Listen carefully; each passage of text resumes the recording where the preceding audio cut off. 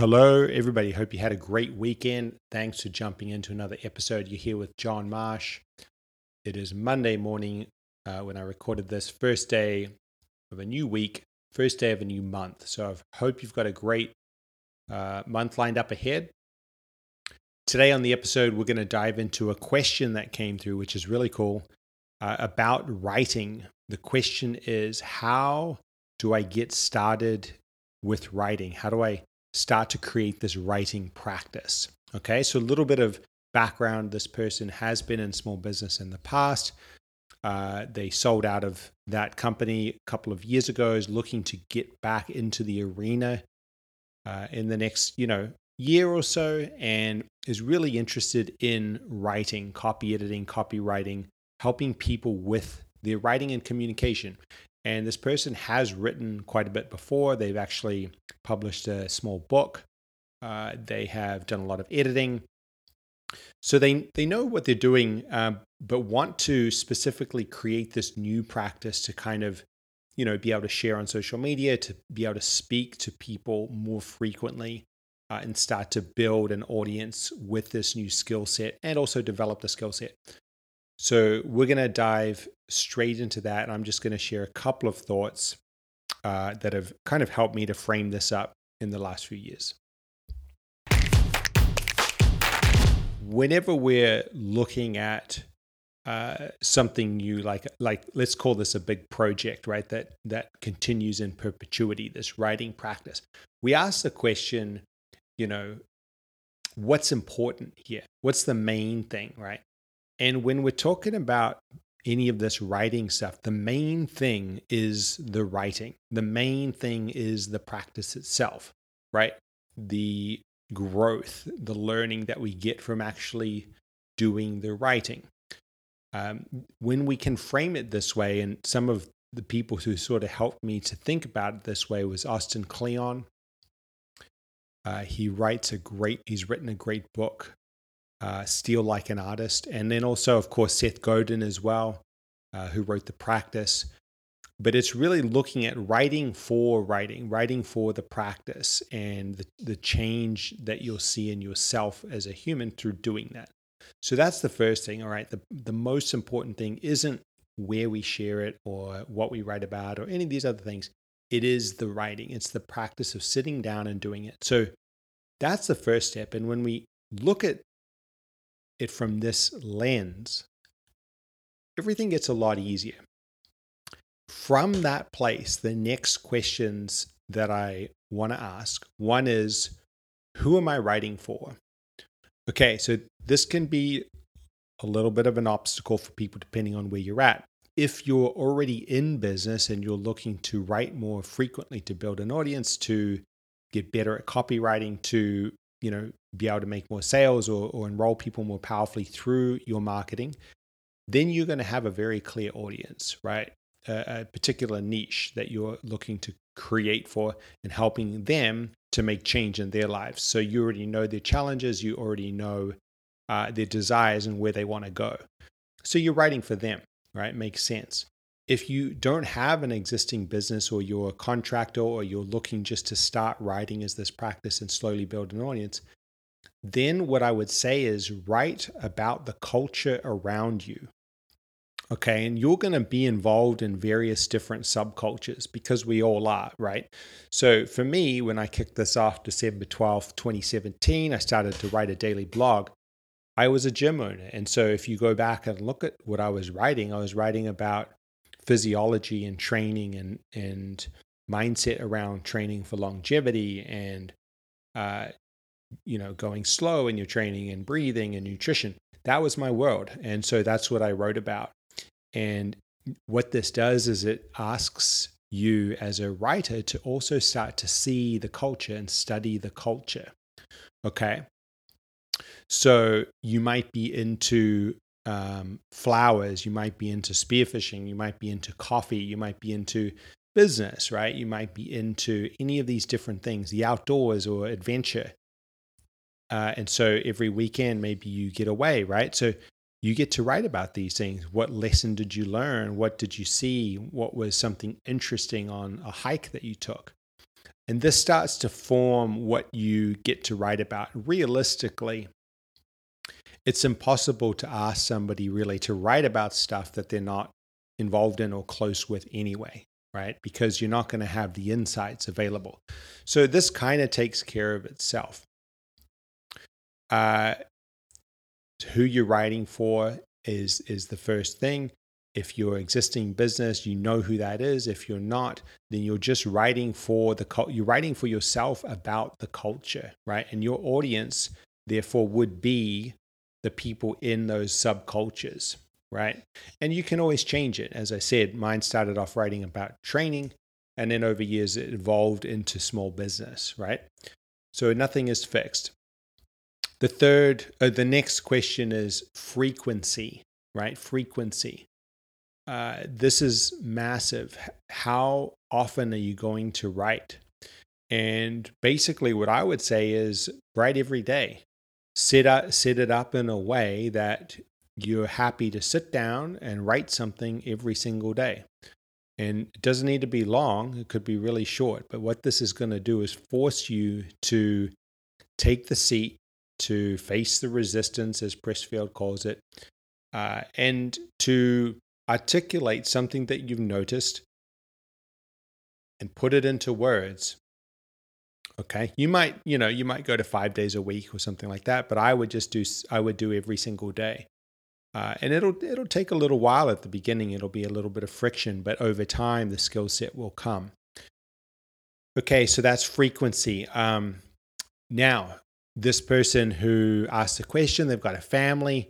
There's other considerations here. So when are you going to write? When is your practice going to happen? Where are you going to sit down? Like, do you have a little alcove carved out for you, a desk, a little bit of quiet space? The things that we need to create a practice, a little bit of familiarity, I think is important. And so the next question that comes up is, where do I write? Where do I put this out? And I know a lot of people out there into the journaling and that sort of stuff, which is cool. That is what we call inside the home writing. So you're writing for yourself. It doesn't go out to see the light of day. Other people generally don't really read it. I'm big on outside the home, so publishing whatever it is that we write. I think you should. I think there's a lot of value in putting, say you're writing it as a blog, creating a sign up box for that blog, or if you're writing on a, Instagram, people can follow you. Writing on Facebook, and then regularly inviting people to follow along and regularly publishing or posting it out. And you might have some variations on this. Maybe you write on your blog, and it goes out to a list once a week with your favorite posts that you wrote from the week. Okay, or it goes out every day, or a couple of days a week, you take your favorite blog and you push that over to Instagram, and you take a picture of the sunset and you put your blog below it. Okay, so there's all sorts of variations. Where you write, though, I think the criteria that matter here is that it's able to be published. People are able to see it and to criticize it, right? Or to enjoy it. That's the goal, because this is where we see the personal growth is through publishing, right? Being accountable to that work. And so that's it, right? Beyond that, you just start. So, sit down every day and write something, and you're going to run out of ideas. But what this is going to do is force you to come up with ideas. And pretty soon, as you look around the world around you, you'll see things you can write about all the time. Now, a couple little tactical things just quickly that could really help, because they've really helped me over time. And having said all this, I'm no best-selling author. I'm kind of just a guy who started to write a little bit, and I've learned these things over time, and I continue to seek to improve. But a couple of things that helped me. One is having a place to record ideas. I use notes in the phone, and I just record things that I notice or see, and then I come back to those. Another is simplicity. Okay, simplicity. And this could just be me, but I think it happens to a lot of people in small business. Somewhere along the line in our life, when we were in the educational, institutionalized education, this sort of machine, we started to learn these complex words, and we started to learn that, hey, if we write more and more complicated stuff, it's kind of a little bit of a status upgrade in that world. Then we get out into business and we realize that nobody has time for that stuff, and people just want to get the insight or the message that helps them and move on. Now, it doesn't mean we don't express ourselves to the full extent. It just means that for a lot of us, and like I said, I could just be speaking for myself here, there's been a conscious effort to sort of simplify the writing and make it easier, right? Easier sentences, easier to understand. Now, there's two ways you can do this. One is you can use there's apps for this now, right? You can go online and you can put in your copy, and it'll actually tell you if it reads too complicated. But what I tend to like to do is to just practice the writing and then read it. I like to read my post when it comes out the next day, and say to myself, how did this read? How did this flow? What was the rhythm like here? Could one of my little nephews, could I read this post to one of my little nephews and have them understand it? Okay. Then the final thing is reading. I think reading is really, really important. And reading is actually the mechanism that allows us to get a broader vocabulary and better grammar. Okay. So a couple little things that I like to do here. One is I read a lot on the Kindle. Got a lot of books too, but sometimes I want a book, straight away. So I grab it on the Kindle. You can highlight a word and look up the word instantly. And so what I do, if there's a word I don't understand, I like to highlight it and look it up.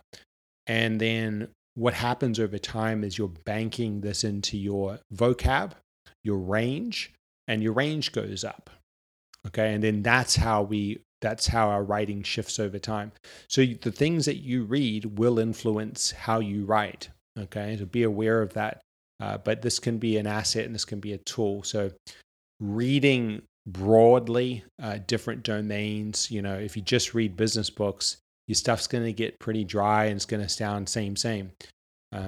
If you just read, new age spiritual books, your stuff's going to be filled with love and light and it's going to sound a certain way. So reading broadly to start to diversify that. And then from there, we can, once in a while zoom out and find our own style and go, okay, what's really feeling right here? What is my sort of voice that's coming through? And that's a process, that's something that creeps in for me all the time is like, is this closer to my true style or is this closer to my true voice? Okay, so that's it. How do I get started? Those are your steps. Basically, you just get started, but define those few components and you'll be on your way. If you're already in business, further along, this is a huge asset that you're sleeping on if you're not doing it. And it will help your marketing, help your sales. It'll help your even service delivery, your confidence, your trust, your ability to express yourself as well. So I think it's super powerful. That's it for today. Thanks so much for listening. We'll see you on the next episode.